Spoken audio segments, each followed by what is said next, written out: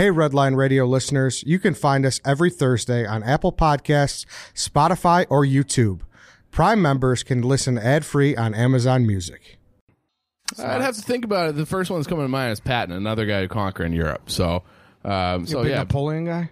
I mean, that was a Napoleon move last night. Don't fight the Night King at night. Why are you even sending the Dothraki out at pre-darkness at midnight? Scene was awesome, though. It was a great scene, but my first thought was why are you fighting them in the dark? Why don't you just wait until sunup? You guys initiated the battle, coming, right? Yeah, let them come to you. Fight on your terms, not on his terms. So that was a Napoleon move, fighting in the winter in Russia. So bad move by the Dothraki. Napoleons. I'm learning something here. All right, and this is my last point here. Now, Arya Stark coming in and killing the Night King, I think, meant a little bit to anybody who gives a shit about the show. You're in there, It was impossible not to be going crazy when she pulled that move off, dropping the dagger. No spoilers. Have we confirmed that she was in a different face or not? I was confused by that, too. That's what Portnoy said, that she was in his little post-game video thing on Twitter. I didn't think she was. I thought that she's trained in death and that they couldn't recognize her because she was she knows how to go into death mode or stealth mode or something like that. When they cut to the scene of the lieutenant, the guy with the long hair who's standing behind the Night King, and they have the little wind whisper past his ear, that tells me Arya has now entered that room, that scene. She's the wind blowing past the guy's ear. That's kind of the same thought I had, but I was still confused. I thought that, but I wasn't. I'm is that actually what happened? I don't know. I thought she had to legit kill someone and steal their face. So I was expecting one of the lieutenants to be Arya. And not I was expecting him, and then after the guy kills the Night King, then it's revealed that it is Arya somehow. That's what I was expecting. But yeah, so I'm still confused on that. Maybe you're right. Maybe she's just so she's stealth. Whatever she was doing, she got the job done. Mm-hmm. She came home to Winterfell amidst all speculation, reason, and doubt that she wouldn't make it from day one. Kind of reminds me of a certain athlete from Chicago. We had this argument months ago. I was ready to storm out of the room because Chief got me so mad. Is Arya Stark at all similar to Derrick Rose if he were to come home and win a championship for the Bulls? Could Arya Stark and Derrick Rose be the same? Could he come back and knock off Steph Curry in a championship game? I don't think he's got that stone cold assassin in him to do so. He's been hardened over time. He's training with the God of Death right now. It took Arya a different training regimen and to learn a different game to become who she is. Mm-hmm. So unless he wants to be Steph Curry and be fucking 3-point Bob, then he's got to change up his game, I guess. Is that fair? I think he plays below the rim now. Yeah. He's changed his game. When you think about Derrick Rose, you don't think anymore hardcore fucking Arya Stark is the baddest chick who ever lived. So I can't see Derrick Rose being that. I will say this. I think she's officially my favorite character in television or movie history. That's how much I love and am emotionally indebted to Arya Stark. I fucking love her. I'm just ready for the last 3 episodes. I was disappointed, but it's whatever. I'm on to Seattle. We got 3 left. You're on to Seattle. Yeah, we're on to Seattle. Well, I was driving over here and I'm thinking, if Arya was a Chicago athlete, who would she be? And I was having so much trouble coming up with it because it would have to be Derrick Rose. You'd have to have the number 1 pick. And unfortunately for the Bears this past weekend, we had the number 73 pick. Yeah. So we're not finding Arya Stark in the 2019 NFL draft, unfortunately. No. We're going to have to find someone who's got to work their way, someone who was a diamond in the rough. Who was that in the show? I don't even know. Who could we compare that to? Gendry. Yeah, maybe Gendry. Bastard, living he's got all the tools. He's got the royal blood. He's got all the athleticism. Playing fucking Iowa State. 3rd round, not very. I mean, that could be him. Jon Snow is your easiest diamond in the rough. You think so? I mean, the guy's on the fuck. Listen, you rewind a couple years. All right, while David Montgomery's in 7th grade, Jon Snow's on a fucking wall. True. Okay. True. Aegon Targaryen. Well, what do we think about that in general? Do we like that pick around the room? I love everything. I mean, I never saw his highlights or anything until he got drafted, and he's going to be awesome. I mean, obviously, a highlight reel is exactly that. It's all his best plays, so you don't see him fumbling or getting tackled behind the line of scrimmage. It's all there's no such thing like a bad resume. There's no such thing as a bad highlight reel, but his highlight reel is electrifying. And Nagy zeroed in on him, traded up to get him, and he's our guy. He's going to be awesome, I think. Nagy didn't zero in on him. Eddie zeroed in on him last week. He was the first guy I brought up. Just saying. And we had to put a gun to Eddie's head. Come on, Eddie, pick somebody. Okay, so here's the thing. I know this is going to sound very convenient, but I really enjoy Iowa State football. I truly do. I like the quarterback, Birdie. Hakeem Butler's a stud. David Montgomery is part of that. I think they have the most underrated coach in college football, Matt Campbell.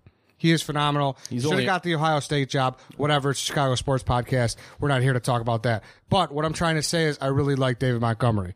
He's a patient runner. He's got sure hands, and he can break tackles. He's not the fastest guy, but if Nagy and Pace liked him that much to move up, that means everybody should like him. And that's just really all there is to it. Yeah, I agree with that take. Oh, hey, here's a spin zone for you. When you're a little bit too slow as a running back, your coaches have to work that much harder to get you good matchups. So you got Nagy out there who's really scheming matchups for you. I like that. Yeah. What I like even more is that there's people actually in the building from a source, but it's a valuable source, I'll say that, says that this person said that Montgomery was his favorite person in the history of Iowa State football. The guy is just a working man, first in the door, last one out. Character and everybody guy. else, everyone just seems to love him, which is another very important thing you like to hear out of a guy you just drafted. Big time community guy. Yeah, big time community They guy. say that. He was really involved or something when he was a nobody. As a freshman, he was getting involved in volunteering and stuff and taking action. So he's got maybe he is John Snow. So he's got all the right stuff. Ed, do you have any concerns? I mean, the numbers look good. The highlight tapes look good. It's easy to have a good highlight tape in the Big 12. Yeah, is that a concern of yours, or you feel like you don't care? Well, Iowa State's different, though, because they're not Oklahoma. They're not Oklahoma State. They're not But they're playing Texas those Tech. teams. Yes, I know they're playing those teams, but they're really them, and there's a couple teams in that conference that just play a little bit different Kansas style. State, Yeah, them yeah. and Kansas State really do. And like I said, I really believe in Matt Campbell, and he is the one that drafted. I mean, he's the one got Kareem Hunt, and that's been his player comp. And people think that he's better than Kareem Hunt. I mean, who are like? There's just, and I'm one of those guys where it's like I'm not going to sit here and be like, oh, hey. This team gets a B-. I don't do that. I love when people do that. It's fun to read. Yeah. It's fun to play around with, but I don't do that. I don't know. Yeah, no one knows. That's why it's ridiculous. All I can tell you is what I think Pace and Nagy were thinking and where he's going to fit. And where he's going to fit is run DMC. It's a running back trio now. He replaced Howard. Yep. It's Montgomery, Tariq Cohen, and fucking Mike Davis. And that's just what it is. So that's my next question. You still miss Jordan Howard? You still wish he was still here? Or do you have faith in Montgomery to be an upgrade? No, because of course I have faith, because if they really thought that much of him to just give Howard away for free and then move up and grab Montgomery, then they had a plan. Yeah. This wasn't just something like, we're just going to sit on it and something's going to happen. We'll just get rid of Howard and we'll think about it later. They thought this through. They moved up and they grabbed their guy. So, of course, I'm fine with it now. Does that make sense? It does, yeah. The thing that the other takeaway is Ryan Pace just goes out and gets whatever he wants. He does. He does. So he's like, I'm not going to risk, waiting around or getting my second running back. This is my guy. We're going to get him. So they're not going to have a ton of draft picks. So they better. Oh, it'll be 3 years from now, and the Bears will be trading 20, 35 first-round picks. Yeah. I tweeted that right after. Ryan Pace, he's not worried about the next year. Yeah. He's just going to keep going until there's no league anymore. Worry about tomorrow. Exactly. And I'm a little surprised, though, that you're not disappointed. They didn't invest in your guys. Who's that? No linemen. We'll get to it. Let's go through the pipeline here. Fourth round, they took Riley Ridley. Tongue twister, Dave. You're gonna have a lot of trouble saying that during the season. Why do you look at me and say I'm going to have trouble saying Riley? Just because Ridley? you have you're a tongue twister guy. I'm not. Is he a Riley tongue Ridley. twister Riley guy? Ridley. Riley Ridley. They love their dogs, though. They love the dogs. Yeah, he is. The second Georgia wide receiver they've taken in as many years, and the wide receiver crop is stacked. They're so loaded. The Bears are I don't know what they're gonna do. They have so many fucking wideouts. You got to cut Cordell Patterson. I wouldn't hate that, but I'm going to leave that. You absolutely despise. Well, I know. I don't want this to turn into anything, because now whenever Patterson does something, I don't have any problem with Patterson. You hate Ed Patterson more than I hate Samuel Tarley. That's how much you hate Patterson. No, that's untrue. Because I just need Patterson to do something first. Yeah. So regardless, not very fast, but he could get up there. He could compete. Runs good routes.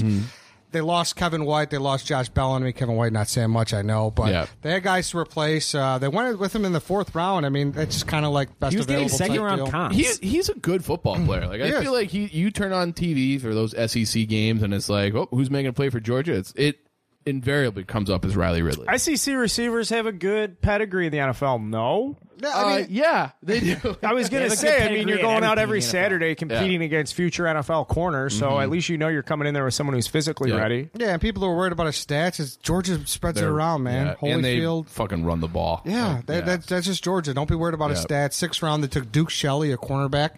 out of Kansas State. He projects to be like a nickel spot, I guess. So he's not nowhere near in danger, because now we're getting the late rounds, nowhere near in danger of taking Prince or Fuller's job or even Buster Skrines. But regardless, he's kind of on the small side, but he's everyone loves his coverage, all Big 12, which, like we said, not saying a ton. But, I mean, if you're all Big 12 and you're getting a lot of reps, that's for sure. That's very true. You're getting a lot of reps. True. Yeah. And A then lot of game tape to evaluate there. for sure. 7th round, there's a Kareth White, a running back out of Florida Atlantic University. YouTube Love gangster. this pick. You guys love him, huh? YouTube Love. gangster.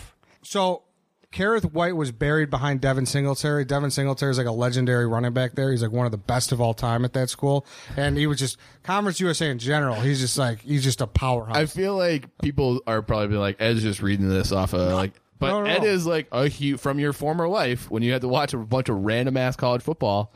You're Mr. Conference USA. Yes, I watched a lot more Conference This is USA. legit Ed's eyes only type stuff. I had a whole day that was dedicated to. I'm not lying. Yeah. Every single Thursday was Conference USA Day. Yeah. So he was buried behind Singletary, so that's why his stats aren't really what you want to see. But he's blazing fast. I think he ran like a 4.3, 4.4, something like that. 4.36 at his pro day. 4.36. There you go. He projects to Fast. help in the special teams game right away if he makes the team. But So I saw your tweet that said he's going to be better than Devin Hester. Can you elaborate on that? I never tweeted that. Stop with the phoniness. All right, so here's what I love about him. He's coming from Lane Kiffin's offense. So I don't know much about a Lane Kiffin offense, but I know Lane Kiffin's like a sweet guy. And you get to spend that much time in like the huddle, and you're doing the OC stuff, and like all the spring camps and shit. Like, he's coming into the NFL locker room with a pretty good experience with his head coach. Like, I feel like he'd be coming in there with a pretty good mindset of like, I'm here to fuck people up and score points. I like that, and I like it from an organizational depth point, because Tariq Cohen is such a big part of the offense now. God forbid anything happened to him. I'm not saying that this guy is going to be Tariq Cohen, but you can slide him into that role and like give a lot of the same looks, even if it's not quite as explosive, but he can do a lot of those same things. So Very smart thinking. Very smart thinking. Yeah. So, That's right. And then Tariq Cohen doesn't have to play special teams anymore. Exactly. It's going to be him and Patterson, and that's just the way it's going to lighten be. his load. Their other 7th rounder was Steven Denmark. Very interesting. A 6'3" cornerback from Valdosta State, a D2 school. Ooh. He played wide receiver last year. He's only been a cornerback for 1 year. 7th rounders, they're hit or miss. Most don't even make the team. So what does Ryan Pace do? Let's just take this guy. No one knows who he is. There's not Coach much him film up. on him. And let's take a chance. Chuck Pagano, let's see what he could do with them. So now we got this big-ass fucking corner who nobody knows shit about, but it's like, hey, maybe he's a diamond in the rough. So that's like one of my things for the NFL draft is that I love lottery, like late round lottery picks on guys that switch position. Like Edelman becomes wide receiver. Who's the guy? Woodrow Dantzler from back in the day, who was a Clemson, went to Dallas as he was a quarterback at Clemson. So I'm always like, ooh, he's an athlete. Like he's an athlete. Yeah. Like teach him, coach him up on something else. It was a hockey thing last year. There was a guy who was a forward until like that year before. And he had like all the measurables. I'm like, Condre Miller, that's my guy. He's only been playing D a year. We got to go get him. So I'm with you on that. Yeah. I didn't know anything about the guy. And when you told me he switched positions 1 year ago, I'm like, whoa, sky's the limit for this guy. Just needs to be coached up a little bit. That was your boy Jalen Hurd, too, running back in Tennessee. There we moved go. over to wide receiver Stud. at Baylor. Got drafted in the 3rd round. Well, he like led the nation in receiving almost last year. He was awesome. He was very good. He's huge, too. Yeah. Then we move into the undrafted free agents, which a lot of people were this is a fucking gem. really happy about with the Bears, which is a good thing because it means that guys want to play here.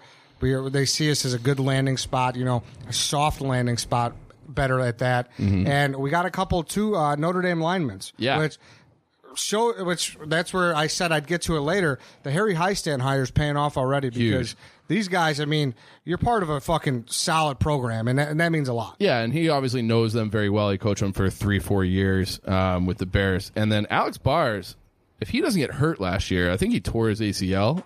Against Stanford. Yeah, yes. yeah. If that doesn't, he was their best lineman by far last year. If he doesn't get hurt, he's probably he's a draft pick. There's no way he goes undrafted if he was healthy the full year, because he was on pace to be award finalist. And it depends where you look, and I hate doing this because everyone's like, what do you mean? Like, he was projected here. Every site's different, but some people had him as high as a 2nd rounder. Yeah. We got a Northwestern guy, offensive lineman, former captain. I forget exactly. Oh, yeah, what his Blake name is. Hance. Okay, yeah. What do you think? Quick projection.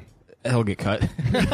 Okay. I think Alex Bars is going to be a good pro. Yeah. Sam Mustipher, guys, he's like a smart, can play center, can slide out the guard. But Alex Bars he's like the real deal. This guy smells like a Theo draft. So, like, what Theo's done is he's drafted the bats up front. Like, first 2 picks each draft has been the best offensive available player. And then he's kind of stacked rounds 3 through 7, 8 with, like, the best relief power pitching you can find. None of that's worked out. But it seems like Pace and Nagy are obviously prioritizing the skill positions and then trying to backfill. And maybe that is part of the fact when you have Harry Hestad as like your offensive line coach, you have much more flexibility to hit the you know, undrafted free agent market. Yeah, no, you said that perfect. I mean, Theo and Ryan Pace, I mean, just 2 very smart guys in the city. 2 handsome, smart guys. Yeah. And look at what he did even with Cush last year. Like, he made Cush, a guy who's been cut several times, serviceable. Yeah, and then we'll end it on quickly. Emmanuel Hall is another interesting name. This was another guy some people as high up as a 4th rounder. He was on Mizzou, 4.3. Guy's blazing speed. He could take the top off the defense. And I don't know what happened with him. A lot of people think the injury concern, he had like a bad hamstring, I think it was last year, is why he felt undrafted bad free tape. agent. Yeah. Bad tape. But he was burning these teams. Florida, Georgia, you name it. He was out there running deep routes, and Drew Lock was hitting him in stride. So, wide receiver, like I said, it's a very, very interesting. Probably a ton of competition. Training camp. And then, of course, we got to get to it. They signed 4 undrafted free agent kickers. Let's go. On top of the 3 kickers we have, so we now have 7 kickers. We are 7 kickers. They're basically recreating that competition they had in the parking lot after the Cody. They're like, let's just bring everybody in. We're going to have 7 guys in here, unless they can get Robbie. And then it's like, yep. You guys all go home. 7 kickers to try and write Carl's rant video, and just keep us. I appreciate it. Keep us from Well, that's everybody needs to know. They said, well, that's not good for you to do that, and the Bears are going to get mad at you. Like, yeah, there's 7 fucking kickers in the building right now. I'm pretty sure they were all watching it, agreeing with me. So, Ed, last question: overall draft grade? Fucking A++++. Attaboy. Love it. Well, you know what? Without having a first or second, I would say that's pretty exciting. Yeah. Real exciting. I mean, we're manufacturing excitement. They got their guy. Right? Look at, they're not far from being good. They didn't have they're not picking at the top of the draft for a reason. So they got Khalil Mack. The team was like a fraction of an inch from going, who knows, maybe the Super Bowl. So they didn't need to add a lot. They got what they needed. I'm really excited for the Bears. I think they plugged some holes, and that Alex Bars is going to turn out to be that's your guy. That's going to be a good That's one. a sleeper just because he's an Irishman. Now compare that though, Chief, because let's just transition naturally, like a nice smooth hockey rink that just got zambonied into Blackhawks talk. Like, what about the draft that the Bears did is something you would want to see the Hawks do this offseason? Yeah, I mean, look at filling holes. Okay, like they got a lot of holes to fill. Even though Stan Bowman apparently says no. So he did an interview with the Sun-Times over the weekend, which basically...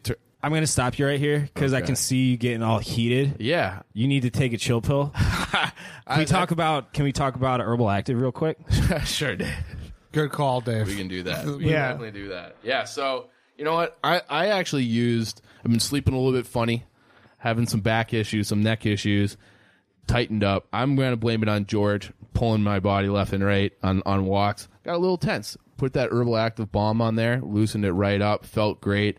Been taking the drops at night. You take those drops at night, it cures any sleep problem you have. If you're having trouble, like if you're a little restless at night, really helps you get to sleep. And then I take it in the morning too, Mike. I don't know about you, but I take it in the morning. I take that and then a little coffee because it really helps you. Like it'll give you mental clarity in the morning, and then you get that stimulant of the coffee, and you're on cloud 9 after that. You're ready to hum. Yeah, I like when the coffee brings me up, but you guys know my, just say, anxiety levels can be a little bit high from time to time. And, I mean, I don't think our job's much different than a lot of other people's job, that we have to get up every day and do something. Like, we actually have to do something. Like, I can't just sit and, like, blogs are going to write themselves. And that comes with anxiety because there's a blinking cursor, and there's nothing that helps me manage the anxiety quite like Herbal Active. Yeah, I mean, it really helps and does the trick. And I'm not joking like that. Like, I didn't even know, like, we're new to CBD. Like, I was never like a user of the product before we tried. Now it's like part of my ritual. So I use the Herbal Active drops in the morning. And like I said, like it really, that combined with the coffee really puts me on a different level mentally. So I'm ready to go. can't you guys even tell like how much better the ad read is this week? Like I was stumbling all over this last week. This week you were very nervous last week. You had a lot on your mind. I was out. And if I recall correctly, you came in the studio and you said, "I just haven't been sleeping well, guys." And I'm really excited because I got a fresh shipment of Herbal Active. I used my promo code. What was that again? Get 20% off checkout at www.herbalactive.com using Redline 20. Redline 20. So one word, Redline 20, 20. And then you're gonna get that 20% off at checkout. So keep your eye on this podcast because they're gonna have more great deals coming down the line from Herbal Active just for our listeners, because Mike and I think you guys too have it's like made a difference in my life. So I didn't know anything about it before we started having them as an advertiser, and it's been really great. I'll give you two great examples of how CBD and Herbal Active has helped me sleep. These Cub games that start at 7 o'clock and the pitching changes in the bullpen, I'm not coming down till like 11:30. Yeah. You know, and then you factor in the rally cigs, a couple of responsible Miller Lights. This isn't a Miller Light ad read, but we're here anyways because of it. So CBD's perfect to help you bring you down for that sleep. Yep. But then the other thing though is those late nights with Game of Thrones on Sunday, particularly last night. Yeah. I never needed CBD or Herbal Active in particular as much as I needed it after the Battle of Winterfell last night. I mean, you were tense. You were locked up the whole 90 minutes or whatever that was. So, but yeah, I mean, that's where we are, and that's a good call because I am fired up about Stan Bowman. Yeah, I have a question. Was that even an ad read? Can we even give you a grade for that ad read, or does that even qualify? Because that was so integrated. That was just dudes talking CBD. That's just real cheap for you. Yeah. So we're gonna get real cheap again here because I am so tired of Stan Bowman like doing these interviews and talking to everybody like we're stupid, because that's really what it comes down to. And that's what you're here for, is to make sure everybody is actually well informed. Yeah, I mean, I don't even think I'm doing anything special. It's like he says things, and it's like, what are you talking about? So the Blackhawks have had some of the worst defense ratings up and down the lineup, but like defensively, they're one of the worst teams in the league. Highest allowed high danger chances, most shots allowed, most goals allowed, and it's not just goaltending, right? They've had goaltending issues the last couple of years with Crawford being out, but it's way deeper than that. And anybody who you don't even have to be a hockey fan to like turn it on and be like, this is a fucking problem. And it's not just the defenseman; it's a whole team thing. For him to come out again and say, the past isn't always the best predictor of the future, which fine, you pass fucking freshman year logic class in your intro to philosophy, but you've done it 2 years in a row with this same group, and I think he's trying to sell the public on this group can be better next year because he knows that he just doesn't. He's left himself boxed in. He's like, I drafted all these guys probably 2-3 years later than I should have on defense. They're not ready. There's not a lot out there in the means of free agency when it comes to defensemen, so you're not going to be able to go out like Erik Karlsson's a free agent, but he's going to be so expensive, and he's probably just going to end up staying in San Jose. There's not much out there. So it's like, hey, guess what? We're going to roll back with the same group, and it's going to be different this time. So that is just like, I can't accept that. Like I would just want him to say, hey, I fucked up. And he, in this article, beyond defending his moves to the defense and kind of letting people know that it's going to be more of the same next year, but it might be better with the same personnel, he still defends the Teravainen trade. He still defends the Saad for Panarin trade. And it's just like, I just want him to say, yeah, but I kind of like that though. Why? Because what's he gonna do? Everyone hates his fucking guts. He can't give an inch. He cannot go on the media and say, yes, he can. He can? Yeah, you can say like, hey, looking back through the benefit of hindsight, hindsight's 2020. I wish I didn't do this. He's already got enough ammunition out there where everybody's calling for his job. Put yourself in his shoes. Well, from me as a fan and someone who like thinks about this team all the time, I just want to know that he can recognize that he like what a mistake looks like. So either don't do the interview or be like, yeah, like I did fuck that up, and I'm going to learn from it.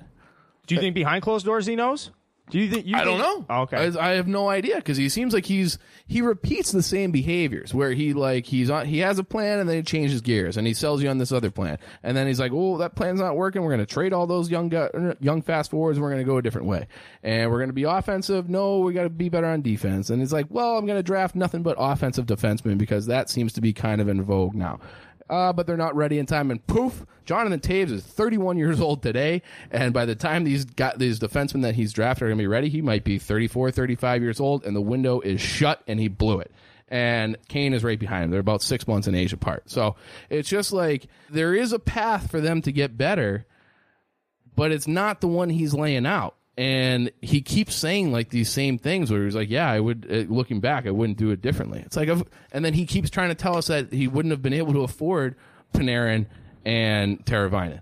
It's just not true. Like, they paid that left wing spot $9 million between the Panarin overage bonus and Brandon Saad. Brandon Saad makes $6 million, Panarin's making $6 million. That's $9 million committed to that like top 6 left wing spot.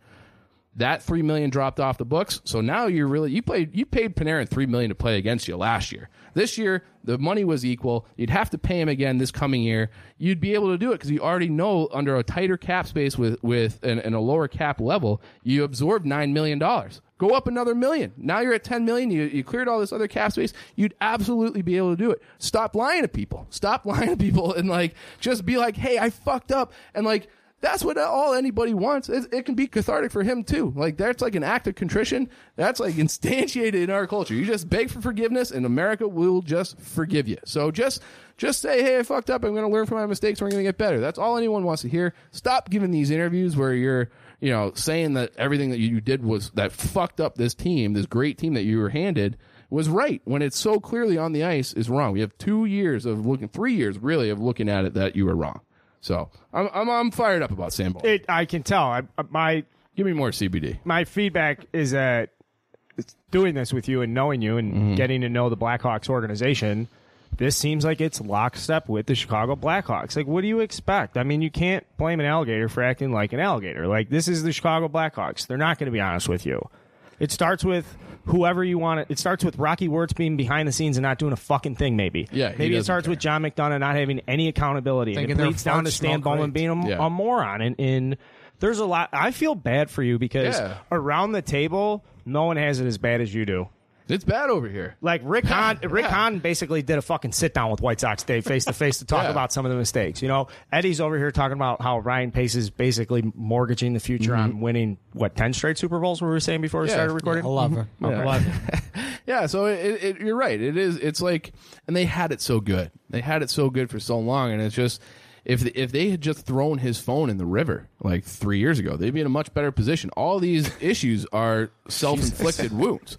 So he's on a closed circuit. He's just texting somebody. Yeah, he's texting himself. Yeah, and this is like, the clock expired on this deal, so now Brent Seabrook has to walk, and it's like, well, now we have $7 extra million. Can I ask you, do the NHL playoffs make it worse this year? Is it because of what's going on? I don't know. I'm being serious. Is like, are you watching the NHL playoffs and thinking like this year the Hawks could have conceivably competed for the Cup if Stan Bowman was an average general manager? Oh, if they had a different, like if they were manager. average. I mean, even if they got in this year, like it's been. I mean, he's doing that thing where he's talking himself into it. But like I didn't know it was this bad. No, but it is like utter chaos in the like both wild card teams in the West won their series. I think maybe both in the East won too, Columbus and Carolina. So it's wild card heaven this year. Dallas won.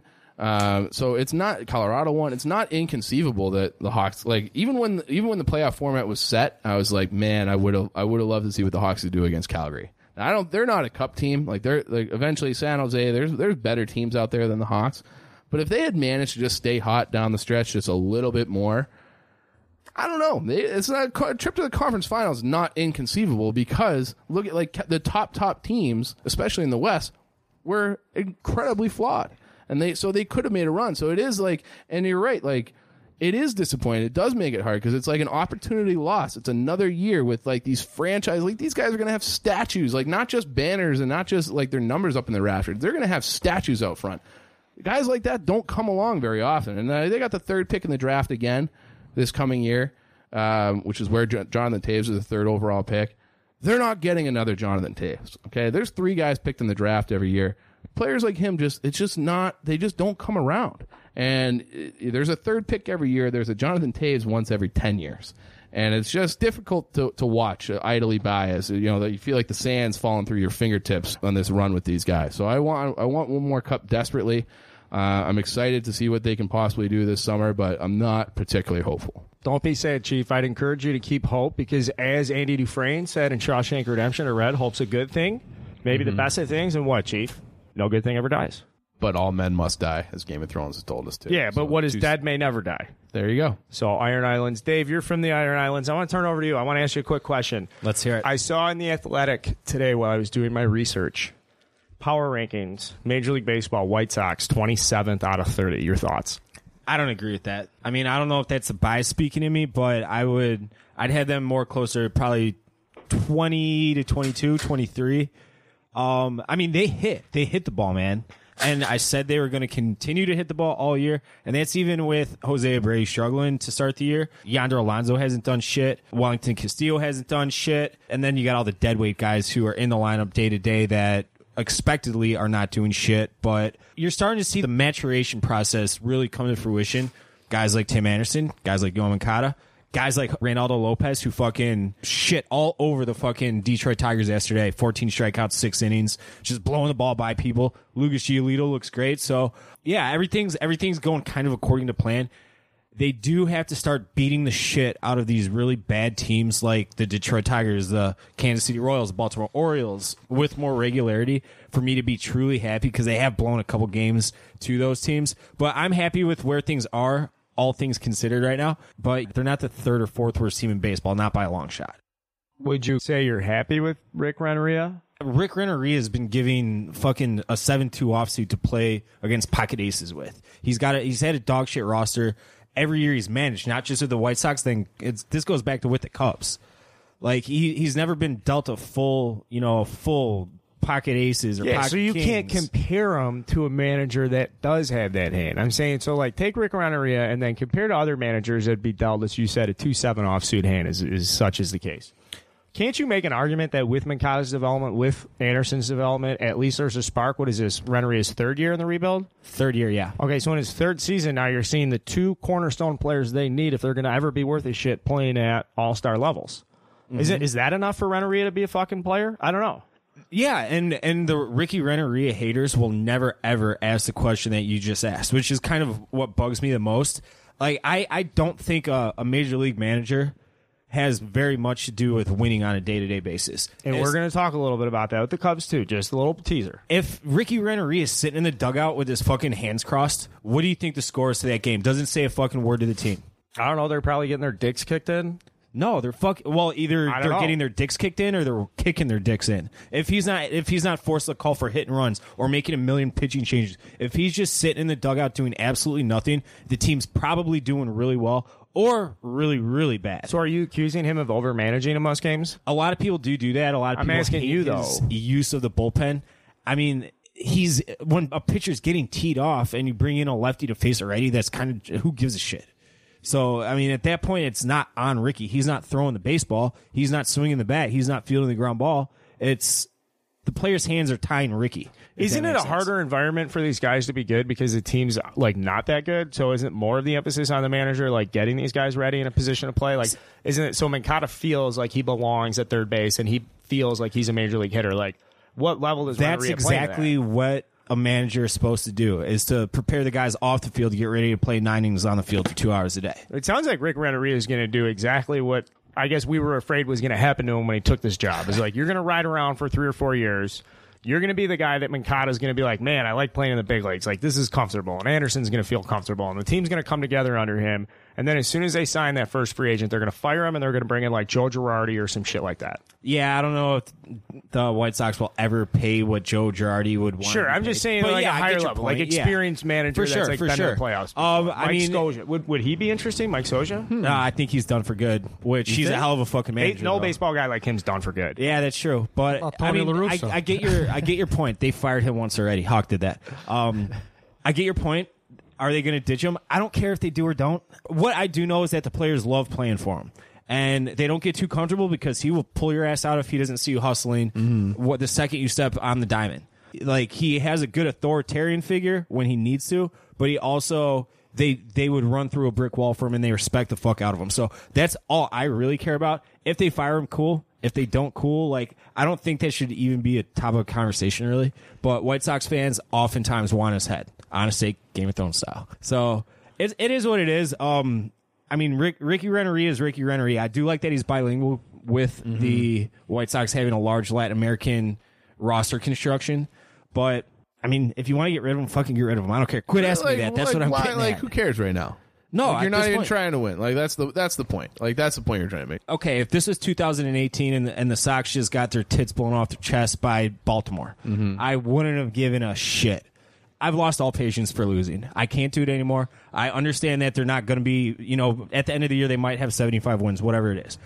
I can't stand losing anymore. See, this is a big flaw in like White Sox Nation. All right, you guys are like really good baseball fans, I'd say. I enjoy talking baseball with White Sox fans. Generally, Ed, you're nodding your head in approval. Can you agree audibly? White Sox fans are diehard, man. Yes. They're diehard, and I'd say they're a lot smarter than the typical fan. So then, I just don't understand how you guys just don't get that. Like, you're probably just not going to win 81 to 87 games this year. We all understand that, but we're sick of it. Like, I can't do it anymore. Like, I've reached my boiling point. Is it? I mean, I think it's you. Just can't lose to the teams that you feel like you should beat. That is a big part of it. Yeah, if you have the Red Sox coming in town this weekend, if you lose 2 out of 3 defending World Series, I know they haven't been good this year, but if you lose 2 out of 3 to a team like that at home, I feel like you're not going to be banging the table like you are today. It's more I want to see the team play a clean baseball game. There was a game. It was actually they lost a game against New York. Like 6-5 or something, and I was exceptionally happy with the way they played the game of baseball on that particular day, even though the outcome wasn't what I wanted or expected. But like I just can't do it anymore. I can't do the fucking losing, and it goes back to a lot of this offseason, which we talked about for fucking 80 episodes straight. So the White Sox just DFA'd Irvin Santana. I broke that trade, not to brag, or signing rather. He made 3 starts. He had 13 innings pitched, $4 million, and see you later. You're gone. I'm assuming his career's over. Good career, really. Hall of okay, if you want to call it that. Solid career. Pitched till he's 37, but that's $4 million gone. Yonder Alonso, he's actually putting together kind of competitive at bats. It's just when he does make contact, he doesn't fucking hit the ball, but he's getting on base at like 330 clip, whatever. I don't care. That's $9 million, I believe. That's $13 million total between them. John Jay, I think you were $3 million. I don't think he's even going to play this year. I don't know what the hell's wrong with him. He's hurt. He's like no one's saying a peep about him. Misses his friend. That's $16 million right there. Why the fuck? Like all this dead weight bullshit. It's just you brought it in. I understand they're all 1-year deals, but I saw a lot of White Sox fans kind of saying that Rick Hahn earned some goodwill by cutting the Irvin Santana experiment so short. But he shouldn't have put himself in the position to fucking make that call. Well, then why didn't you? You should have had that argument ready to go when they signed him. I don't know if you can do it after 14 innings and come back and be this mad about it. Like, you broke it, and you weren't that hot about it. Like, you weren't like, this guy fucking blows or anything, and now after 14 innings, you can't be mad at Hahn. I think Eddie's point is right. Like, you should give Hahn credit for at least being like, he's making the best of a bad situation. They needed a flyer, yeah. Right. So he's doing the best he can right now by saying, I can't have this guy fucking pitch again. He's a bum. $4 million down the drain. Whatever. Reinsdorf proved it. It's not the fans' money, and this $4 million has nothing to do with not signing Machado. Do not start lumping these things in because you're like, well, we could have done more. $16 million this year, and I don't know. They put their fucking eggs in their basket that Alonso would help them get Manny Machado. Right? They put their eggs in the basket that John Jay would be a fucking difference maker. So I think that's what you're doing with that $12 million right there. And the other $4 million for Santana is, like you said, you have to take a flyer. If Santana comes out and wins 10 games and pitches like a veteran, and Ronaldo Lopez can pick up something because those two guys are pretty fucking similar when you look at their careers. Yeah, at least what he had when he broke into the league doesn't look too different from Ronaldo Lopez. So like maybe they were like, that's it. Lopez goes out there, strikes out 14, looks like a fucking stud. Santana's fucking dog shit, and they're just like, boom, later. No, I get that, but I don't think it's very good allocation of resources. That, especially with after all the Machado shit went down, all of a sudden 2-3 weeks after that, you see all these fucking baseball players, hitters, pitchers, catchers, whatever, bullpen catchers, coaches, they're all signing long-term extensions. So next offseason looks way more bleak than like barren as far as good, put you over the top type talent compared to this offseason. Right. So it's like, what are they going to have to do now? Are they going to have to start trading from the prospect capital?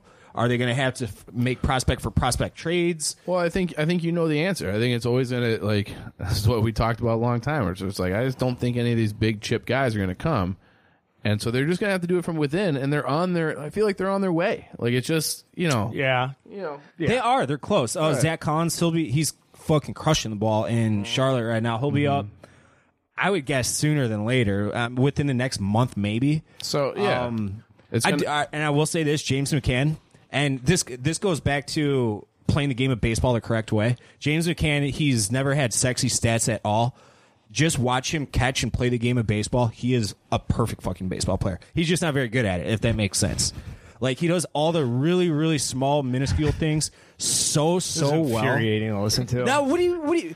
If you took James McCann and gave him fucking, Can't in the same vein be like, we're so mad of not winning, and then sell me on James McCann being a perfect baseball player. Like, pick one or the other. You either want to win Major League Baseball players, or you want to appreciate guys like he's James a perfect McCann. baseball player for like the 25th man on a good roster. And this is why, and trust me when I say this, because I had nostalgia for when the Cubs sucked. Years from now, if the White Sox do get as good as they should, you're going to have nostalgia for this time because you're going to miss out on James McCann. You can't make the same argument in the same conversation that you're sick of them losing and you appreciate But James McCann's been fucking like an offensive juggernaut. And he's okay. I mean, so they're kind of getting lucky with him, but I watch how he receives, how he controls the game. He had a delayed steal the other day standing up. I'll be fair to Dave. A delay steal is like worth 20 points for a guy. Like, if you're an average player and you delay steal, that's like the biggest boner-inducing play because the people who delay steal are slow guys on the baseball field. They're fat, unathletic guys, and you look at that. It shows me that his head is like so micro-focused on the pitcher and what he's doing. I'm going to take a free base. So what you do with the delay steal, Chief, is you wait until the catcher you basically wait until the catcher's like receive the ball, and then you break for second. Did you watch base. a Cubs game last night? No, Yeah, he was in and out of it. We were texting each other, but just like Contreras does it. It's a smart. It's like it's a heads up play or it's an aggressive player play. Javi does it all the time. Like, it's the type of thing if David Ross was swiping a bag, like that's how he would do it. Like Anthony Rizzo will do it. Yeah. And again, what you're doing is you're catching the shortstop and the second base and snapping. Yeah. Yeah. So napping, sleeping, snapping. So that's just. He's a good baseball player. I like him. Good signing. But the rest of it, just fucking flame on. We have what we have this year. There are reinforcements on the way. Cons is going to be up soon. Zach Birdie, Downers Grove kid, he's going to be up probably mid-season or so. Spent a first-round pick on him as a reliever. So does it matter when these guys come? I don't know if it matters when these guys come up. Listening to you talk, because you're saying you don't care if they win or not. So can I be excited about these players? I'm trying to follow this. Like, should I be excited about these prospects, or should they be trying to win games? Like, what? I'm just not following where the excitement is. So is there any way for you to be happy this year? Or is it just going to be this every week we come in? I want, okay, so say, all right, Vegas over-under has them at 75 wins. For me to be happy, I want them at 80 wins. I want them to have the fucking best possible season they can have for how their roster is constructed. So I'm not saying playoffs or anything because that's a fucking pipe dream. That'll never in a million years happen. But you just don't want to be disgusted when you turn on your TV. Exactly. Yeah, and you know what? Be more specific. I mean, I would say at the end of the year, you want a team that you can go sell on in the free agent market as a team pitchers need to come to. Like, the only thing we're missing is you. The only thing we're missing is somebody who can come over here and throw fucking strikes. Let's do it. Right? Because the offense is in place, the lineup's in place, the defense is in place. It'd be like no different than if the Cubs were hitting the free agent market after their 2-7 start. And they said, we just need pitching. Yeah. We're 2-7 to start the season. They don't need pitching anymore, though. They do not, Chief. I mean, it's lights out. They don't need any pitching. Jose Quintana leading the way, 4 starts, 26 innings, giving up 19 hits, 27 strikeouts, 2 walks. The Cubs are 4-0 in his starts. He's limited hitters to a .514 OPS against. For context, last year, Chris Davis had the worst OPS in the last 36 years. Surprise. It was .540. So in the 4 games Jose Quintana's been on this roll, the average hitter over these, it's a small sample size, but just for context of like what the other hitter looks like against Jose Quintana in these 4 starts. It's the worst hitter ever. Is approximately 10% worse than the worst hitter of all time. Yeah. So he's doing okay. A lot of questions, though, that follow is, Dave, how's he doing it? How do you think he's doing it, Dave? I noticed his tempo and his pace was light years faster than what it had been previously. He's getting the ball and he's throwing it. And I've always loved Q as a pitcher. I got a soft spot for him. Like you said, he's one of the guys that kind of helped reshape the White Sox in the rebuild after they traded him for Eloy. He is notoriously slow on the mound. Yeah. It's like fucking watching paint dry. Just slow and sweaty. Just slow, and he sits there and he's set. And that's very. I think that's representative, though, of like his approach to hitters as he's come over to the Cubs. Is he's been significantly less aggressive, and he's been more like, I want to make the perfect pitch, so I'm going to take a little bit longer in between each pitch. And this year, what he's done, he's almost doubled his changeup usage. Now, stay with me for a second, because his changeup sucks, though. And so, like, it's like, well, he's throwing it a lot more. Now, over 100 pitches, his changeups grades out like -5, meaning against 100 major league changeups, his will be will be 5% less average. It'll be 5% worse. It's not a good changeup. He's still throwing it more though. Eddie, why do you think? I don't know. Because it fucks. If fucks with the timing. As long as you're showing a fucking changeup, okay? I'm going to bring it back to you for another analogy, Ed. Okay? It's the second quarter. The Vikings front seven's been particularly ferocious this November afternoon, and Nagy's out there on 2nd and 8, and he's still running the fucking ball.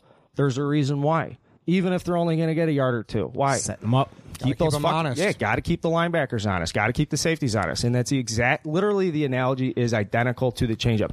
When you call run play, obviously you want to break it off 5, 6, 7 yards, get a first down, whatever it is. But there is always that inherent value when you call a run play of keeping the defense in check for another play. And I think that's the exact same thing can apply with a changeup. Quintana over his last 4 starts has doubled his changeup usage because that allows him to be more aggressive with his fastball because the hitters see a different speed. It's as simple as that. The guy is literally winning his trade back. He's winning his trade back for Season Jimenez. I'm sorry. Yeah. But if he pitches like, I'm not saying he's going to pitch like this the whole season, but if you pitch at the top of the rotation like this at $7 million, this is why they got him. That's my question. Is the tempo thing sustainable? Like, is he going to come to a big game or the playoffs and be like, oh, like, I'm slowing it down. Like, I don't feel great now because it means a lot. Or even more than that, is there going to be, like, how long until, the book is out on that? And like, can hitters adjust to like? Yeah, oh, like, of course, it's right. a game of chess, right? So how long before that happens? Right. So he's being just traditionally more aggressive within the strike zone. I'd see people try to make it. It's a hard thing to adapt to, though. Okay. Like that's not necessarily the difference. Where it'd be like where you're adapting to is like he's going to start me with cutters, and then he's going to pitch. It's a more of a one-on-one thing for across an entire lineup to adapt to the way Jose Quintana's pitching is. You got to basically move up in the box, and you got to be ready to swing at the first pitch, and that's a wholesale change for a lot of players. So and that makes your fastball all the better. I got real deep on this a couple weeks ago, talking about how the Cubs pitching staff is like way different than the Major League Baseball and how that's trending. Yeah. And Jose Quintana, and this is a perfect example of like changeups over the plate, getting the hitters early action, basically being like, "Fuck you, here it is, put it in play," because you're seeing a lot of hitters on an individual basis are getting into the box and being like, "I'm getting my 2-0 cookie, I'm getting my 3-1 cookie." Well, guess what happens? It's 0-2 real quick because it's not the pitch you want, but it's still in the strike zone. So I think there's this tendency be more aggressive, and that's the Cubs pitching staff, particularly starting pitcher. Fucking even though Hamels had a couple walks, but Darvish 56 pitches through the first 2 innings on Saturday night, and then just fucking cruised from there for the last 4 innings. What causes a sea change like this from the whole staff? Is it something where it's like Hotovy, the pitching coach? Okay, so are they all kind of doing similar things to get on the same page, or is it everyone's just a little bit different, but it's just working? Everyone's working their own plan. So for Q, one-on-one with Hotovy's been the biggest difference amongst the 5. That's what they've said. Hendricks didn't need much tinkering because Hendricks isn't going to change much. But what we saw from Quintana when he came over from the White Sox to the Cubs was a different pitcher. Like he just wasn't in the strike zone as much. He was going for like strikeouts and trying.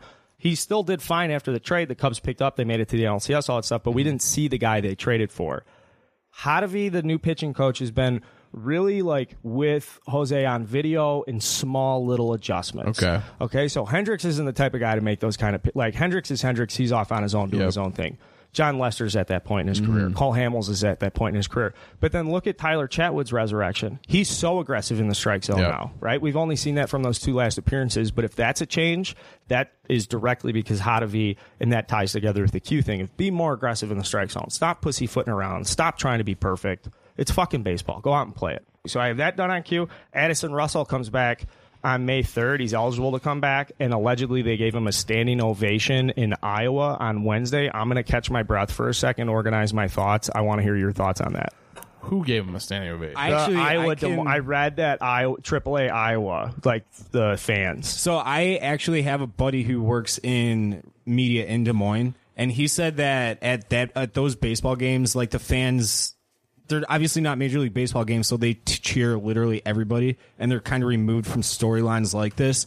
And that if they had known what and who they were cheering for, they're not particularly aware that they're cheering for the World Series champion shortstops that's come back. Well, thank God that's a good explanation I can wrap my head around, because it doesn't make any sense. They cheer everybody when they come to play because they're the local team. Basically, now, this is going to be a storyline that's going to be all over the place. I'm just bringing it up because Javi Baez is my shortstop. Like, there's obviously there's no argument or dispute. I mean, why would he not be? It doesn't even feel like Addison Russell needs to be a fraction of involved with this team. Defensively, replacement. I'm just saying from a chess match. if you remove everything. The Javi Baez at second and Addison Russell at shortstop is like I don't even know. I cannot think of a comparison. But is it that valuable to you to go through all that? I would say I said right away release him. I'm just saying the chess piece behind it. Yeah. Like the actual objective measures. That's the argument, is what you're saying. Is that it's that much better than like whatever else you could possibly put together. So It's he's true. not your shortstop, though. No, he's not. So what's his role? His role is he should get traded for some relief pitching. Okay. I don't know. It's a horrible will situation. anyone take a flyer on that? Or I is he just want too to toxic? acknowledge that the story's out there and it's going to Yeah. detract you, and that Javi Baez is your shortstop. So let's keep that in mind. The other thing is on the subject of Addison Russell, he had a 340 slugging percentage last year. Mm-hmm. So like just so we're clear, He's not that good anyway. yeah, it's just like no Cesar argument. Izturis has had like a 340 slugging percentage, and then the last thing I have here. Joe Madden was the quickest manager to 400 wins with a new team since Joe Torre in the mid to late 90s with the Yankees team. I'm assuming we remember those Yankee teams. Yeah. We do. We a little do. bit. So hat tip to Joe Madden. There was a cool story out there that he and Ben Zobrist, I guess, changed the lineup Sunday before the game. The Cubs put this new thing in where they're doing the lineup on a series-by-series basis because the young players don't like finding out the night before that they're in or not in the lineup. So they said in exit interviews, hey, and go. The story's at The Athletic from Patrick Mooney. My guy did a great job of this. But the story goes, they changed the way they put the lineups together and notified the players because it makes the players more comfortable. It's more millennial friendly, is what they said. Fucking millennials. They had Ruining baseball. they on had top of Zobrist everything in the else. lineup on Sunday, and Bodie hit 2 home runs on Saturday. So Zobrist goes to Madden. He's like, take me out of the lineup on Sunday. I want you to play Bodie. And Madden was kind of in a tough spot because, Madden's lame duck season managing for his Yeah. job. Do you go with Ben Zobrist's instinct, or do you do what the computer says and trust Theo? He started Bodie. He sat Zobrist, went with the veteran player, and then turned around and Zobrist hit the go-ahead double in the 15th. I hate to connect Joe Madden to the go-ahead double in the 15th and be like, well, he's so smart. Yeah, but he also took the bat out of his hands in the 13th. I know. I don't. Wait, we can go down the line on this. I know. Did he or did Wilson Contreras? That's Wilson Contreras. Joe Madden wouldn't. Okay. You don't call that play from the dugout. That's totally on you as a base runner. So just be clear. Wilson Contreras getting trying to steal home to win the game. I like this story because it's a good story of a baseball manager making a decision with his fucking gut when all we talk about is managers don't do anything these days. Yeah. Managers don't have this or that. And it's a cool story of Bodie, who's playing his balls off, who's earning playing time. Zobrist, who's a fan favorite, who's always ready to fucking play. Great relationship with Madden going back 10 years. Little sit down. And the Cubs win their 5th series out of the last 6 series. They're 5-0-1. That was a huge series in Arizona. So very excited with where the Cubs are headed. They're 14-12. The Cardinals are in first place at 17-10. They're taxing the shit out of their bullpen. Their starting pitching looks like absolute dog shit. I would give that 4 or 5 weeks if that trend continues before you'd see where the fucking wheels start to fall off that. You cannot tax your bullpen in April and May. Just cannot do it. Nope. So we're feeling good. That's Cubs with Carl. How'd I do? You did I was great. like 10 I got yeah. one final question. Any worry that, Cubs are going to split Cy Young votes amongst each other? They got so many guys. Like, they're all just Can you rolling. just give like one? Yeah, the can a team Cy award? Young goes to the team award. to the Cubs? Goes to the pitching coach, Ed, Dave. Yeah. The Cubs rotation is going deep into games. It's lasting longer, and it's operating and at a rock hard level. And What's that remind you of, Dave? I think it reminds me of Roman. You know Roman, Mike. You like to get rock hard here and there. A lot, actually. I know how you like to drug your dog with the CBD oil. Do you give Scotty any swipes for his Red Rocket and the smegma? Yeah, I like making sure he keeps his boners nice and stiff through the morning.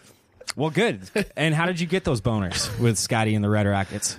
I mean, don't use Roman on your dog. Yeah, This is supposed to be a... I'm joking. Yeah, Dave's a So- little off the... So studies say that men don't always last as long as they hope. Obviously, that's not a study. That's just something that we've all dealt with. Roman swipes are clinically proven to make you last longer in bed. They're effective, easy to use, fast acting, doctor recommended, and don't require a prescription. Roman can ship swipes to in discreet, unmarked packaging, and each swipe packet is small enough to hide in your wallet for whenever you need it. Because you never know when you're going to get laid, Mike, right? I never know, actually. We actually asked you that last week, and you actually are the one that does know when you're going to get laid. But are super easy to use. Just take the swipes out, apply, let it dry, and you're good to go. For a limited time only with Roman and Redline Radio, you get free 2-day shipping. So go to GetRoman.com/Redline. Free 2-day shipping. You get all your erectile dysfunction drugs shipped to you in an unmarked package, like we said. And yeah, that's GetRoman.com/Redline. And I'm going to go ahead and give myself a 45 for that. That was all right. It wasn't your worst. Yeah, I thought it was kind of bad, but I hold myself to a higher standard. I know you got guys. messed up with the swipes thing, but you actually put a CH in there too. You're calling them swipes. like got Roman swipes. Yeah, like a Schwinn. Like a Schwinn. Yeah. So, but yeah, I do want to talk real quick about something that's very important to the White Sox, because I'm hoping that it's the last time I'm ever going to have to utter this ever again.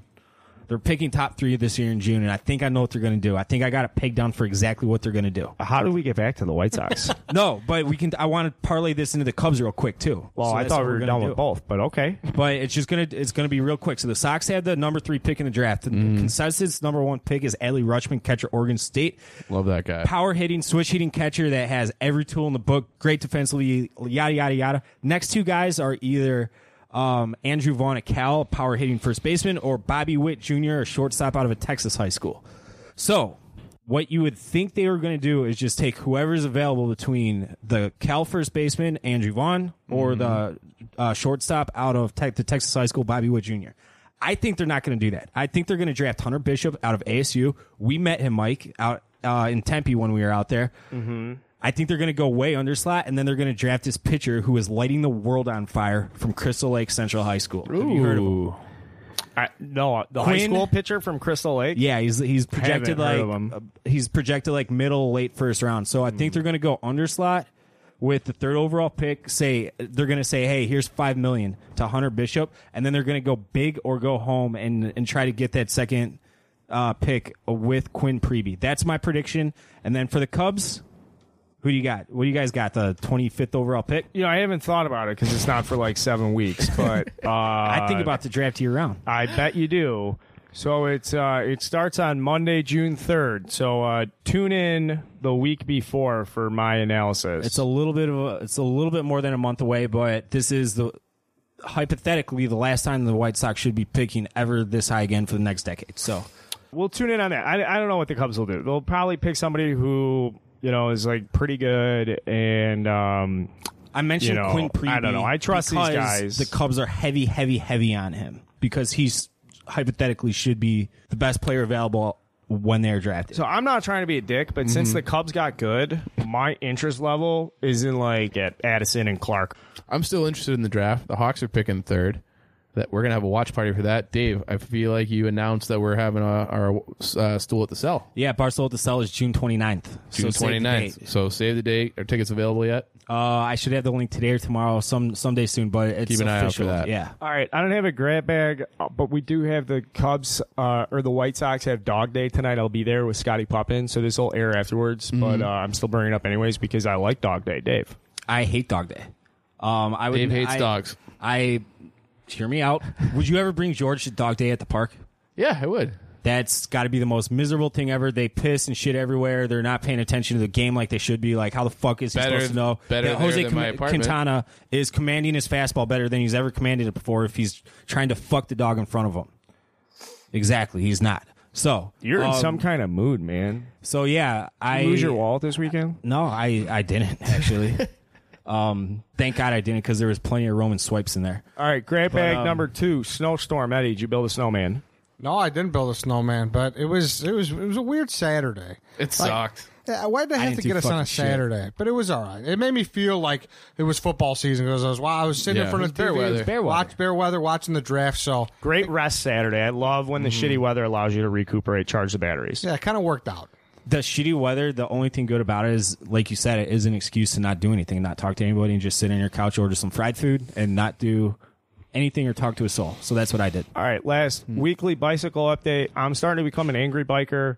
Like, I know why bikers get mad at cars and stuff. Like, you're working as hard as you can. You're trying to stay in the bike lane. Like, you're doing everything you can to get point A, point B. Just, like, get the fuck out of here. So when cars are just driving like jerks and stuff.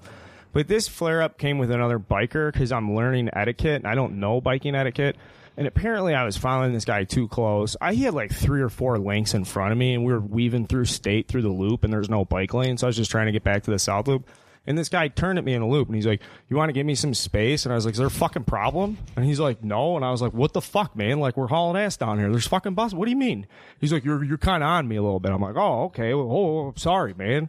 He took a right.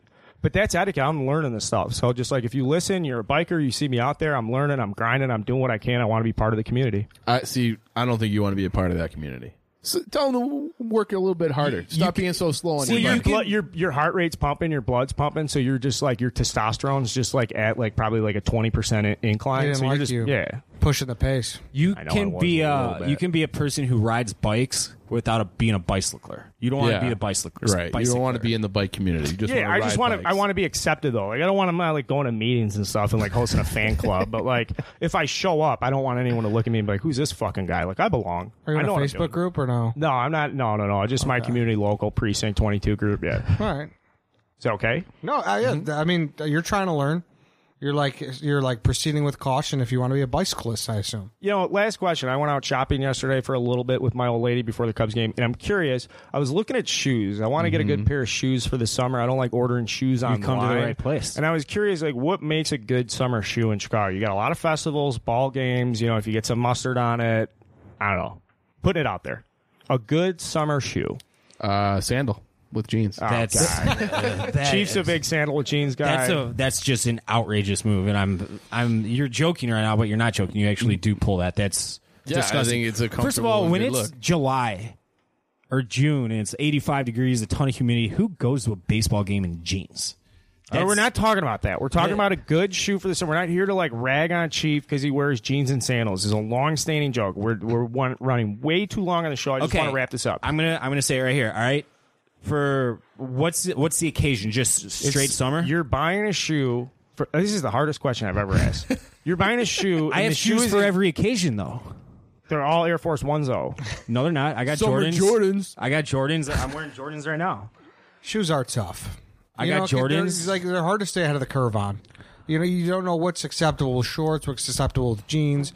You know, shoes are tough to navigate. You're right, and that's why you just got to find out what you like. I do either sandals or get Allbirds. They're breathable. They're no nice. free ads. No free ads, though. But go and get yourself a pair. I was in the Allbirds store yesterday. That's what made me think about it. Get some. Go and get yourself a pair of Nike Pegasuses. That is how you say it. Don't fuck with me. Really good running shoe, but they're good for all occasions as well. So, like, I'll wear those to a baseball game. All right. So, Air Pegasus, Eddie, they're tough. Eddie's going to come back next week with a review. With, like, his fucking, like, high-top cleats. Eddie, when you were a kid, what's the longest stretch you had where you wore the same pair of shoes? I have to say it's at least 2 years. I was usually a 1-a-year guy. Yeah, that sounds about right. 1 year. Typically. Like at the beginning of the school year. Yeah, if they make it through the winter, like, that's a feat in itself. Like, that's not easy to do. Mm-hmm. So if they make it through the winter, like, you could go 1 a year. Not including your basketball shoes. No, of course. You had to have the basketball shoes that go in the bag, even though... Yes. Some people just carry it right in the box, like they just pull it off the shelf at Foot Locker or Champs, whichever you prefer. All right, if you have a disgusting pair of shoes that's going to make their way around the city of Chicago after this winter, if you're one of those guys that says, actually, these winter shoes, these are the only shoes I'm wearing for the festivals, send us a picture, tag White Sox Dave, and ask him to rate how fucking disgusting your shoes are. I got a couple pair of boat shoes that fucking, they smell like asshole. Oh, my God. Yeah. Like the hockey locker room. Remember that smell? That's what my boat shoes smell like. Anyways, do we have voicemails today? Yeah, we got 3 of them. Okay. Hey, this is Ben from Rennes. I did not play football against White Sox Dave. I was just at the White Sox game when they struck out 20 to tie the MLB record. That was definitely one of the coolest moments that I've been to a game. Was wondering what your guys' coolest moment being in a game was. Thanks, Eva. Easy for me. I was at game 1 of the 2005 ALDS against the Red Sox. I was super nervous. The Red Sox had just broken their curse. White Sox won 14-2 and beat the absolute shit out of the Red Sox. The stadium was fucking electric that day.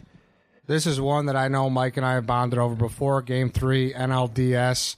Cubs versus Braves, 2003. Maddox versus Pryor. Wow. Cubs won 3-1. Mm-hmm. It was a perfect night weather for a night game at Wrigley in October. It was awesome. 2-hitter. I think Pryor threw 2. And you know who had the big RBI single? Derrick Lee. Simon, right? Yep. Randall Simon. Oh, The yeah. guy who Okay, beat you're the right. sausages. Yep. And then they traded for him for Randall nothing. Simon? I fucking love that guy. You were a big Randall. Dude, when Ed and I met for the first time, I think we talked about this game for like 15, 20 minutes. I might have pulled up the box score on my phone. Yeah, dude, I'm telling you, Randall Simon. He beat up the sausages, though. I'll stay on the same vein before handing back to Chief. That one's up there, and then just in the same season, Game 2, NLCS at home. I think the Cubs won that game like 14-2 or something. It was a fucking launching pad at home plate. Sammy Sosa hit a ball over the TV tower that's just to the left of the center field scoreboard. Estimated distance was 521 feet. Yeah, I'd say for me, obviously, going to be a Hawks. There's been a lot of them, but the one that stands out is Brent Seabrook, Game 7 against Detroit in overtime. So I was at that game, like randomly, was like given one ticket. So I was there with some guy I'd never met before. It was like I have a buddy, and he gave one to his other buddy, and then he gave one to me, and we had never met, but like became fast friends that night. And obviously, like unbelievable game. The disallowed goal at the end by Jalmerson, heading into overtime. They had just come back from 3-1 down to tie the series. Unbelievable against your rival, and then Seabrook the winner, and then go on to win the cup. So it was awesome. That was What's bigger, watching like NBA? What's like a 60-point game or something like that? Would you put a perfect game up there? Like what ranks up there with hockey? How rare is a 4-goal game? pretty rare. I mean, they also seem kind of random. Like if you ask me if would I rather see a perfect game or Well, a I guess 4-goal because game, his I'd question rather is see more it. like such a random game. You know, he's saying like that was the best game he's been to, and it was like a That's a random feat. I was at the game when the Hawks were down 5. It was a regular season game. They were down 5-0 to Calgary and came back and won 6-5. That was in like 2009. That was awesome. So those are probably my top two. So if I'm going to have a random regular season, that would be it. Those are actually kind of fun. That would be a fun quote.